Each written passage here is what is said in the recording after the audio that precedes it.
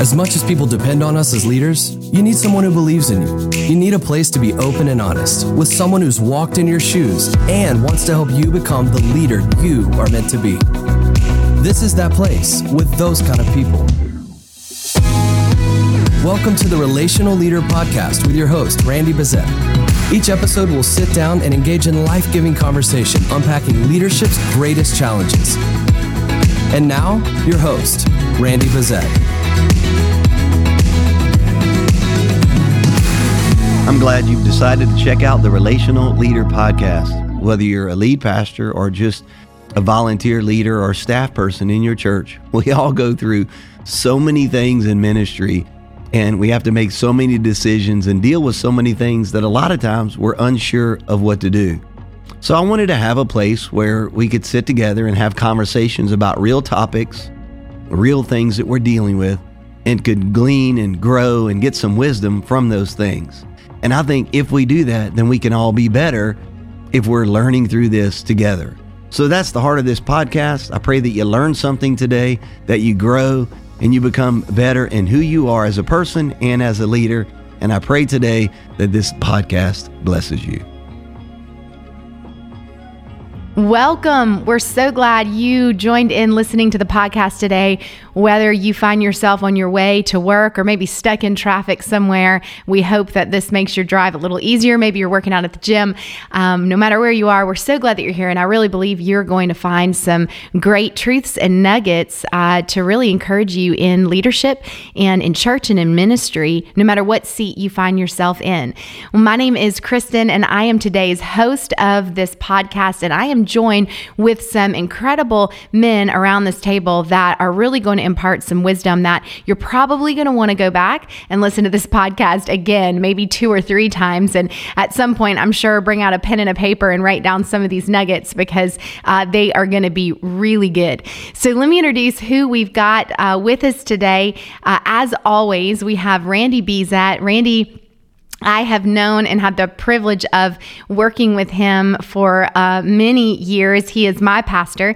He is the lead pastor of Bayside Community Church in Bradenton, Florida. And I have just seen just the genuineness and authenticness of how he has led this church and this team and really seen God grow Bayside into what it is today with multiple campuses and God just doing all sorts of things down in South Florida. So as always, Randy, we're so glad that you are here at the table and going to speak into us today. Hey, Kristen. And I'm really excited about this, just the heart behind this, speaking to pastors and leaders and churches and talking about real issues, right? And helping us grow to become all that God has for us. And so thanks, Kristen. I'm glad to be here. We also have joining us today a very special guest, an incredible pastor and leader and author that many of you listening probably know. And it is Pastor Chris Hodges of Church of the Highlands in Birmingham, Alabama. Pastor Chris, we're so glad to have you here and can't wait to hear what you've got to share with us today. It's good to be here. It's warmer here.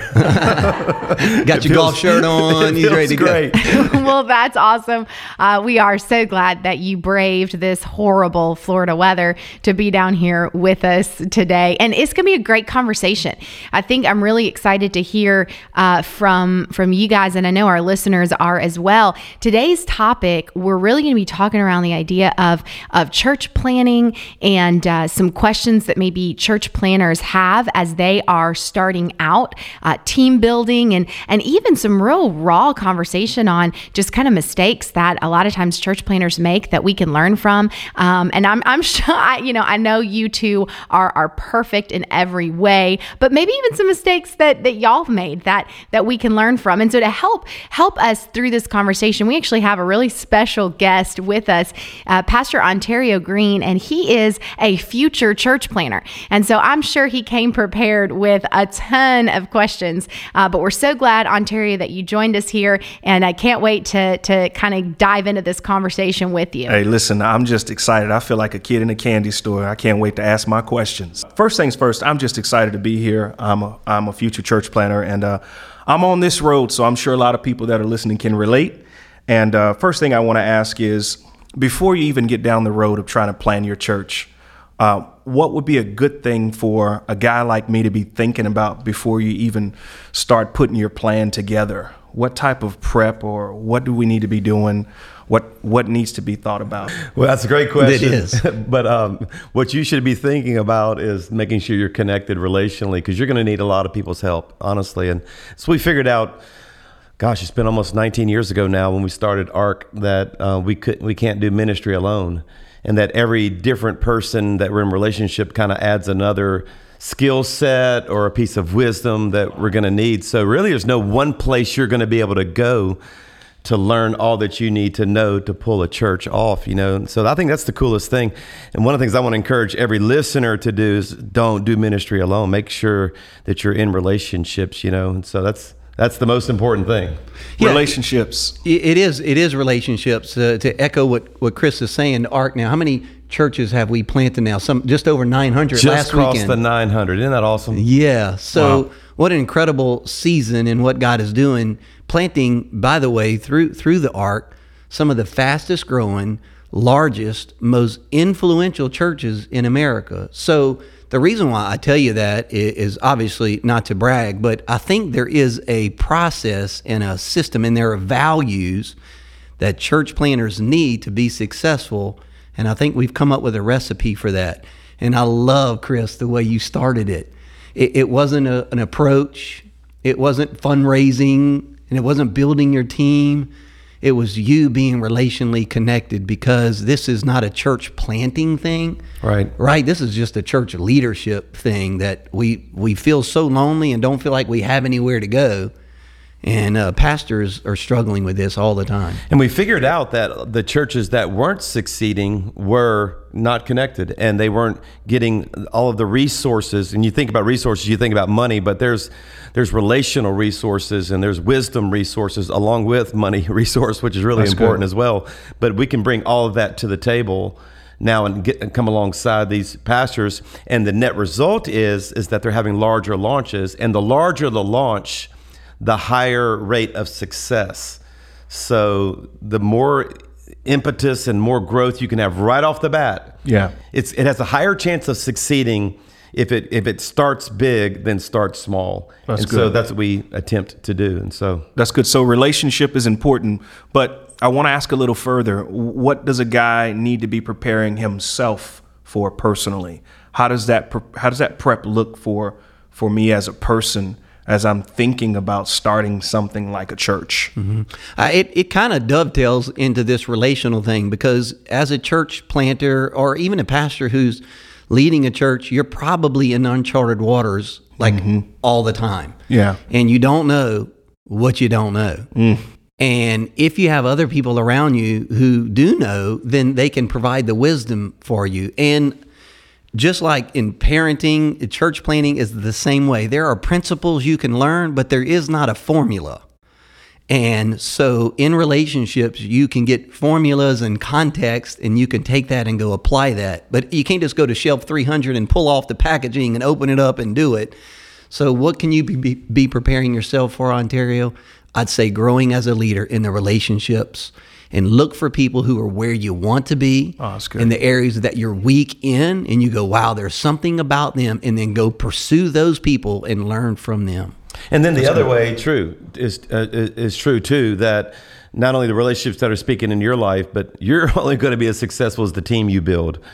So if you really want to know a single focus, I think the best thing I did, honestly, and I don't really think I've done a whole lot of things well. I got to give God a lot of glory for what's happened in our church. But I think the best thing I did is the team I built. If you get the right people around you now that are speaking into your life, and that's what we've been talking about so far, but also now you've got to go build a team. I heard Coach Lou Holtz said, I've noticed I'm a whole lot better coach when I have good players. And it's true. You're going to be about as good a pastor as you have the players on your team. And that's what all the great leaders, great coaches are doing right now. Is they're recruiting, they're getting the right people around them. That's so good. That's really good. Perhaps maybe if you want to expound a little bit on that, thinking about church planners, but also maybe pastors of churches that are trying to build their team and expand that a little bit. What are some things to do right, wrong? What do you have to add to that? Yeah, I think that's a really good thought process because, as you're reaching for guys and you're building relationship, you want to know what you're looking for in team members. Like, I think overseeing a ministry is a little different than pastoring a church. So as I'm looking to recruit people, maybe I'm looking for a different quality than I'm looking for with just people who are going to be in a ministry. Well, they've got to buy into you. Honestly, it sounds a little narcissistic, but they really have to like you. I don't know how they're going to be a good team member if they don't like their coach. My wife likes me. Well, that's a good. She's going to be a great team member. That is a She's great got start. no choice. And so, but truly, I look for people that just kind of in some ways kind of feel called to do life in ministry with me personally. And then they have to believe in the vision. I mean, when you share the vision, they either bite on it or they don't. And if they don't, it's probably because God has something else for them to do. And then, honestly, I like young people. I'd rather teach someone how to do something well than have to unteach them how to do something they're not doing so well. So I tended to staff, and even the early days, pull around me some of the younger people. And I don't know. I think it's important. But let me give you one more thought. And this is honestly, Randy, this is probably one of my newest thoughts about leadership that I'm starting to share with pastors, is that I think too many times when we have a job or a position, we kind of go after one person to fill one slot. And I'm learning you have to go after 12 to find the next one. Wow. We open new campuses, but we don't think about the next campus pastor and looking for one. We actually have 30 guys right now being trained, kind of like a farm team system. A pipeline. Yeah, exactly. Because and here's the deal: the one that I thought could do it is never the one. Mm-hmm. Somebody else rises up. They just work harder, or God's picked them, or I don't know. It's so, and even Jesus, he didn't, to change the world, he didn't disciple one or even three. He had all 12. And I just think, pastors should go after more disciples, many people as you can. You'll be surprised the ones that actually rise up. Well, he picked the 12 to get to the 3. Exactly. And so those 3 rose to the top. And, that's right. And honestly, scripturally as well, your gift makes room for you. Yeah. And as you gather a team of people that you are developing, the best will rise to the top. Just exactly what you're saying. And then those will be the people that will be in higher levels of leadership than others. But you give them a place to learn and grow and fail and see who's going to rise and who isn't. Now, you said something in there that I just feel like we ought to tag on to. Building your team in essence. And you said you got to have people you like. But I think you said something that we could drill down on a little bit. And that is, you talked about vision, people that believe in the vision. I don't think a lot of pastors and leaders know how to clearly articulate vision and to draw people to be a part of that vision. And Chris, honestly, if there's nobody better at the table, I'm glad this came up today. Than for you to share that. Why don't you give us a couple of nuggets, a couple of pastors who are listening, some nuggets on articulating vision and keeping it clearly so that people can run after it. I actually read a definition once about vision and what visioneering people do, and they said they have the ability to paint the picture of the future. And it's 2 things. It's ennobling and enabling. So in other words, it's something noble. It's a cause. It's something that if we don't do it, the world won't be a great place. And so it has this noble cause, but it also has a place where every person fits. To say, and here's what you could do to make this happen with us. Like, I can do it, but I'm not going to be able to do it as well without you. And when they had that sense of, wow, this is a cause, and there's a place for me that if I don't jump in, it's just not going to be as well. When I'm talking about dream teamers and people serving in our church, I always say it this way. I say that, what we're doing is not broken, and we're doing it pretty well, but we do it a whole lot better with you. If you were a part of this, we'd go further, faster, reach more people. And I think people need to know that they have a place. So to articulate your vision of, reaching lost people and seeing people free and finding their purpose in life, and all of us as a body of Christ making a difference, and then helping that person say, and then here's where you could fit on this team. It's kind of like a coach. We got great running backs, but man, I need a tight end. And I can see that if we had this one extra piece, we could run this play now, and we could win a championship. And people, want to be a part of something like that. That's amazing. Yeah. Wow. So then I would imagine you have to continually go back and re-up that again, because people forget vision leaks, as someone said. But you got to constantly keep giving that vision, reminding the team why they're on this team and why that's important. And you're the tight end. You may not think it's important, but it is, and consistently reminding people of that. Exactly. So That's good. That's so good. Love it. All right, so I got another question. All right, so I'm just thinking, the statistic now is something like 90% of the guys who plant fail, okay? Not so with ARC, but that's the regular. I think that the thing that I probably contemplate the most about is I don't want to make a lot of mistakes. I don't want to make the mistake that's going to cause my church not to work. What are some of the biggest mistakes that you see church planners make as they get started? Well, again, this is not an opinion. This is a fact that the 90% that fail because they're under-resourced. And when they're under-resourced, they don't start strong. So it'd be like you're opening a restaurant, you make one of the best, whatever, pizza, whatever, but you don't have enough money to have the booths right and the menus right. And you have a great idea, but you weren't able to have that. I call it the Big Bang. It's probably terrible. but I don't think that works theologically here. but to have this big explosion of energy, because you preach better. Think about it. You preach better with 200 in the room instead of 20. Yeah.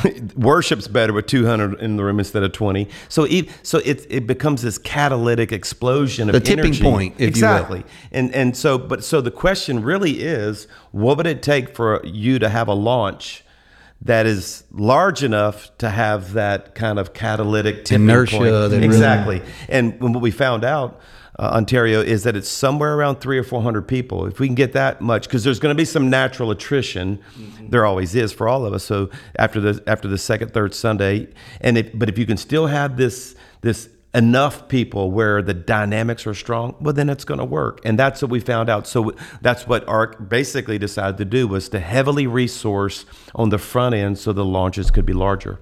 That's awesome.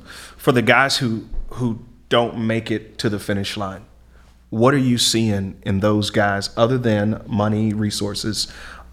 Give us some other stuff. Give me some other things to think about as I'm tracking down the line of starting our church. What are some of the mistakes you see made? Well, I think, just to be in the mindset of you, Ontario, and where you are starting a church, or you're pastoring a church and you don't have the staff you need. Like, how do I manage all of that? I got a funeral to do this week. I got a message to prepare for. I found out my youth pastor, who's volunteer, they're leaving, and I don't have them. And my wife, I hadn't been on a date with her in 3 weeks, and my kids have soccer practice tonight too. And it is just so overwhelming. They just don't know how to manage it all. So I think the pressure of managing all of that, I think, puts such a stress on the family and your interpersonal relationships that I think it ultimately causes pastors to tap out. Whether they tap out because they said I've had enough, or it leads them down the path to make wrong choices. And so they really need to figure out how to live a life of balance. Chris, you and I were talking about this a little bit beforehand about some pastors who think it's so much built on them that they can't rest and they can't take time off. And this is not a church planner thing. This is not a young church or small church thing. It doesn't matter the size of the church. So it is realizing this is so important. The church is not built on a person, Ontario. The church is built on the person of Jesus Christ. That's good. And if you don't realize that, that God grows the church, we water and we plant seeds, but God grows it, then you will work yourself beyond what you should be, and you're not really trusting in God. And that's a great spiritual principle, and it sounds great. And some of you listening will probably say amen, but you'll also be, oh me, what do I do? Right? And so I think you just have to prioritize things. For me, I got my phone here in my hand, and this phone drives my life. My calendar, the social media, and all of that stuff. So for me, what I've had to do is put stuff on my calendar. My date night is on here. Hello, somebody. Yeah, that's what Amy said. Yeah. my Randy golf time, which is my outlet. My Randy workout time, which is how I relieve stress.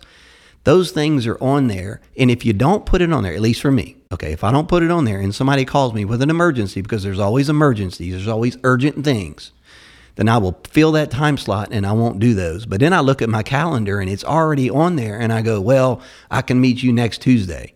That's good. And most of the times, right, Pastor Chris, people call you with an emergency. Guess what? It didn't get here today and it'll still be there next week.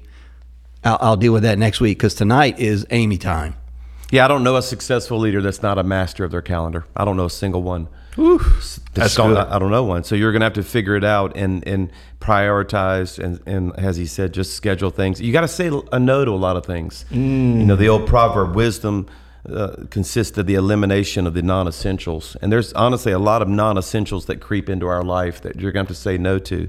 I remember when we launched our church, we had to simplify a lot of things. You know, we couldn't play 3 sports a year, have 5 kids. We just couldn't do it. We had to pick one, you know, and we'll get back to that later. And so maybe some things have to change there, but definitely have to be master of your own calendar. That's so good. You know, I think part of this, yes, it is personal calendar, and that's so important. And I love what you said though, about the mastering your own calendar. I think it is also true realizing who you are, or at least the station of your church, because we feel like we have to say yes to all these ministry opportunities, and it may not be the time for that. I know, I think back to starting Bayside, and when we first started, we did the Colonel Sanders approach a long time ago. Their motto or their slogan was, we do one thing, we do chicken, we do it well.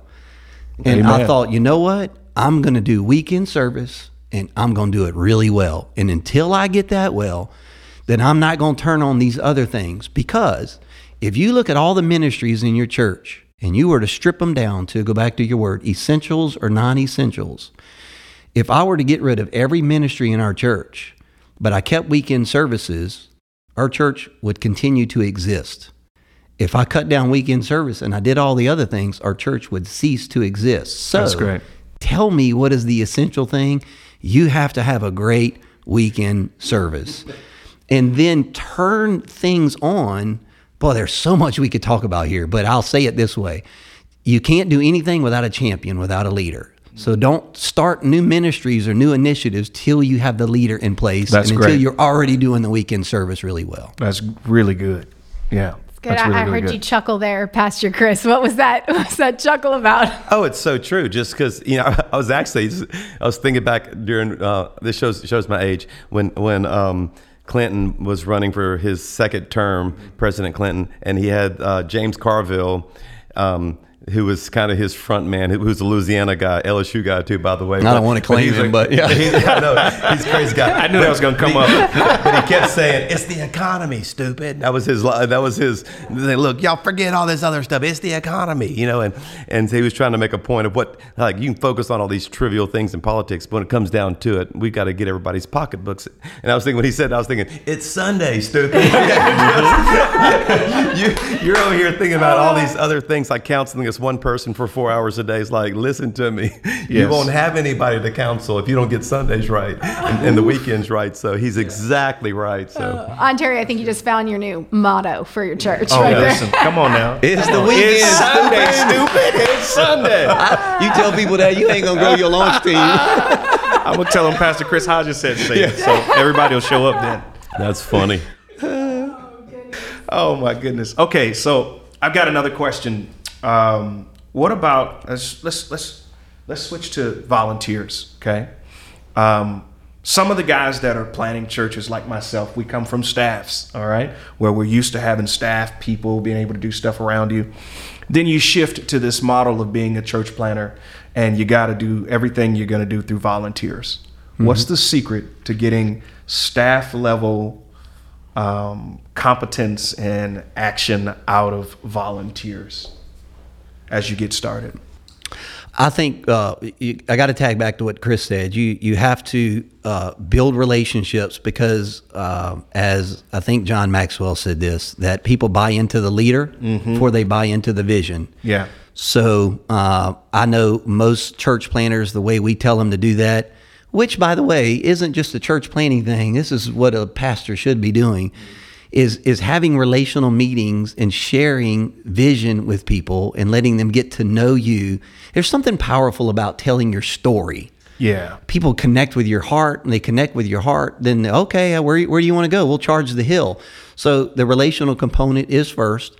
Then you have to clearly articulate your vision on why this church plant is so important, tying it in with what Pastor Chris said, Ontario, which is how important you really are. Yeah. And then it is through that then people come to be a part of it. And it is in their serving and letting them pick the areas that they're passionate about. You'll see the cream rise to the top. Now, I'm going to back up and say something, letting people pick the areas that they're passionate about. Yeah, I was going to ask you about that. Okay. Because a lot of churches and pastors, the way they lead is, we have a need in this. Would you serve in this area? Warm body. Yeah. And the problem, here's the problem. 70% of the population are what we call server gifts. They see a need. Oh, okay, I'll do it. It doesn't mean they're passionate about it. And you burn them out because they're serving an area they're not passionate about it. But if someone serves in an area that they're passionate about, you don't have to motivate them. They're already intrinsically motivated. So the key is to discover, not recruit. So it's already in there. That's good right there. Yeah. So if you recruit, you're telling them what you need, but when you discover, you're finding out what's already inside of them. And the Bible says to each one grace has been given, and the word grace is the word charis, which means a divine enablement. So every person in the seats, every Christian has a divine enablement, meaning it's something they do that when they do it, they enjoy doing it, and it makes an eternal difference. So they're already motivated with that, which, by the way, when leaders talk to people that we are trying to get involved as volunteers or on dream teams or whatever it's called, if you make it sound like, man, I really need you to do this, they actually almost create a defense. But when you're communicating in a way where I'm letting you do this, I am showing you something that if you got involved with it, you're going to have found the fulfillment you've been looking for your whole life. But you've got to believe that inherently. If you think that people don't want to do it, you'll inevitably communicate that way. But if you think that when they do it, they're going to go home thinking, man, I was a part of making a difference today, you'll communicate it that way, and it's very key. You know how I answer that question all the time. So people come, even now, where do you want me to serve, Pastor? I go, I don't have an agenda for you as a place to serve. But you know what I want to do is I want you to connect in the area that you have passion about. And then they all like, okay, I want to. And it's almost like now they've already gotten ownership. And if they have ownership, if they got stock in the company, well, they're going to work harder, and you immediately have given them ownership. Whew, that's some good stuff right there. I got about 3 conversations to go back and have now. I gotta fix some stuff. Dang, church planners. Yeah. That's really good. That's great. This conversation has been so rich, and I'm sure super helpful for you. Good. Give us another question. What else have you been sitting on that you're itching to ask? Okay, so here's a question about culture and how culture's kind of driving society right now. And as a young pastor getting ready to plant a church, what do you guys do to keep up with culture? Do you make changes to your vision as it relates to things changing in culture? How much are you willing to bend?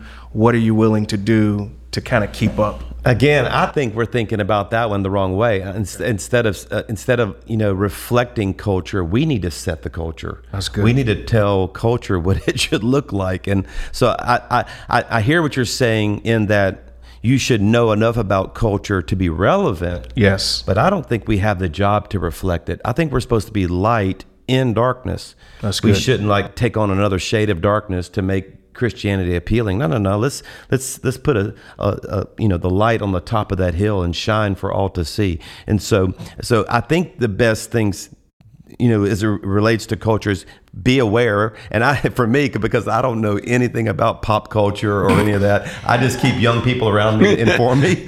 In fact, even between services, they'll say, Pastor Chris, use that illustration. That was like from 40 years ago. No one would even know what you were talking about. Like, all right, well, give me a different name or some illustration to use. So I'm all about that. But man, let's don't even think too much about cultural trends and whether the church is speaking to that. Man, I think we can't make a difference if we're not different. You know what I'm saying? And let's go ahead into that and That's good. And set it, man. Let's be leaders in the middle of a culture that's going in the wrong direction, in my opinion. So have the courage to set culture. Exactly, which means that honestly, the best culture question is, what kind of culture are we going to have in our church that's actually so life-giving that people coming out of that dark culture can come to and go, wow, I've been looking for this my whole life. I think it's one of the best questions you can ask yourself too, is just, what are the cultural values that our church is going to stand on that's so good, that are life-giving and are drawing people to you? That's good. That's really, really good. I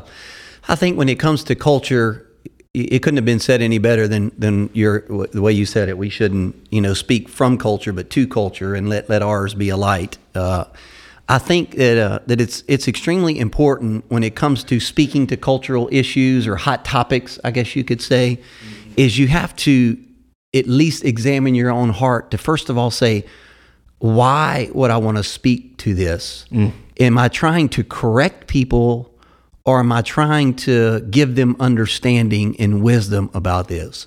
Okay. So I think if you come from it while I'm trying to correct them, then you're speaking to people. And I don't ever see Jesus speaking to people. I think he was speaking with people, and he addressed cultural issues that were completely taboo. The woman at the well, for example, but he wasn't speaking to her. He's speaking with her and bringing her understanding that, hey, I can bring something to your life, culturally speaking and eternally speaking, that will change your life forever in the things that you thirst for. And all of a sudden, she leaned in rather than being spoken to. Yeah. And I think when we're dealing with hot topics these days, don't go to try to make people hear what they need to hear. Just speak from a life-giving heart. And I've done that at times in our church. And some people who agree with me, I would hear them, they would start clapping in church. And I would go, well, no, you guys don't understand. I'm not saying that so we can say, yes, we're right, and everybody needs to hear that we're right. I want you to understand the heart of why Jesus would say it this way, or why the Word of God would speak to it this way. That's good. So that people can receive it and want to be a part of it. I'm not here to, we're right and you're wrong. You'll never win people that way. Wow, that's really good. That's really good. That helps me a whole bunch. The goal setting is set culture. Don't change with culture. So that's really good for me to leave with and for me to incorporate in what we're going to be doing. Thanks. I appreciate that. Thinking about culture, you were saying things that your young people will come to you and say, you should say, that's too old. You should say something else. I can't tell the story because it's bad, but I did something at church one time that is relevant now to culture, and I completely misunderstood what it was, and I should not have done it. And in the review meeting after service, so that's why that was that big decline.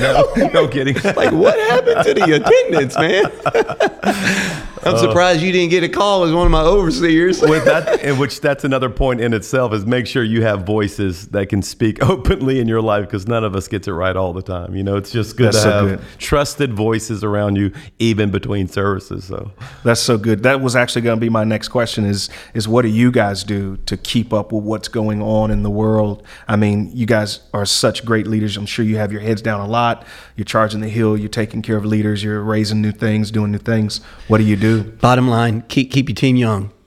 Keep your team young. Keep your team young, the people that are around you. And when I say your team, not the people that are 3 or 4 generations away from you, or 2 generations. I mean, they have your ear. Mm-hmm. Because if they're 2 or 3, levels away from you in the organization, and you're not directly hearing from them, then you're going to be completely out of touch with culture.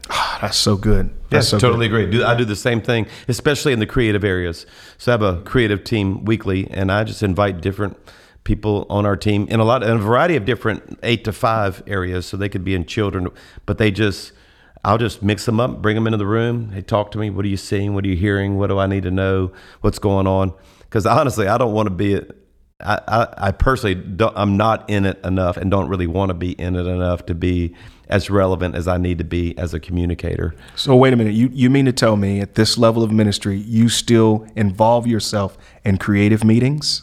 Oh, you have to, because I'm actually, going somewhere in the future Sundays that I'm actually driving, and I'm going to be the main communicator. So I'm telling them which direction I want to go in, and then I just ask a lot of questions. What's the best way to say this? What's the most entertaining way to say this? What's the most impactful way to say this? And just listen. I call it leading with questions. One of the best ways to lead a meeting is to lead with questions. Now, I always think I know the answer before I even ask the question, which is part of my problem. But I go into those meetings thinking I know what's best, and I think, well, I'm just going to discipline myself to listen. And every time they surprise me with, wow, I did not know that. That's really good. Like, we're doing a relationship series in a few weeks, and I knew which direction I pretty much wanted to go in. And they immediately came with, yeah, but let me tell you about this, and it has shaped the entire series, the title of it, all of that just by their input. Sheesh, so good. Amen. Good. Listen, I'm ready to start a church like tomorrow. I really feel like I'm really equipped. These guys have just, I just feel like I'm on steroids right now. It's just awesome. Yeah, good.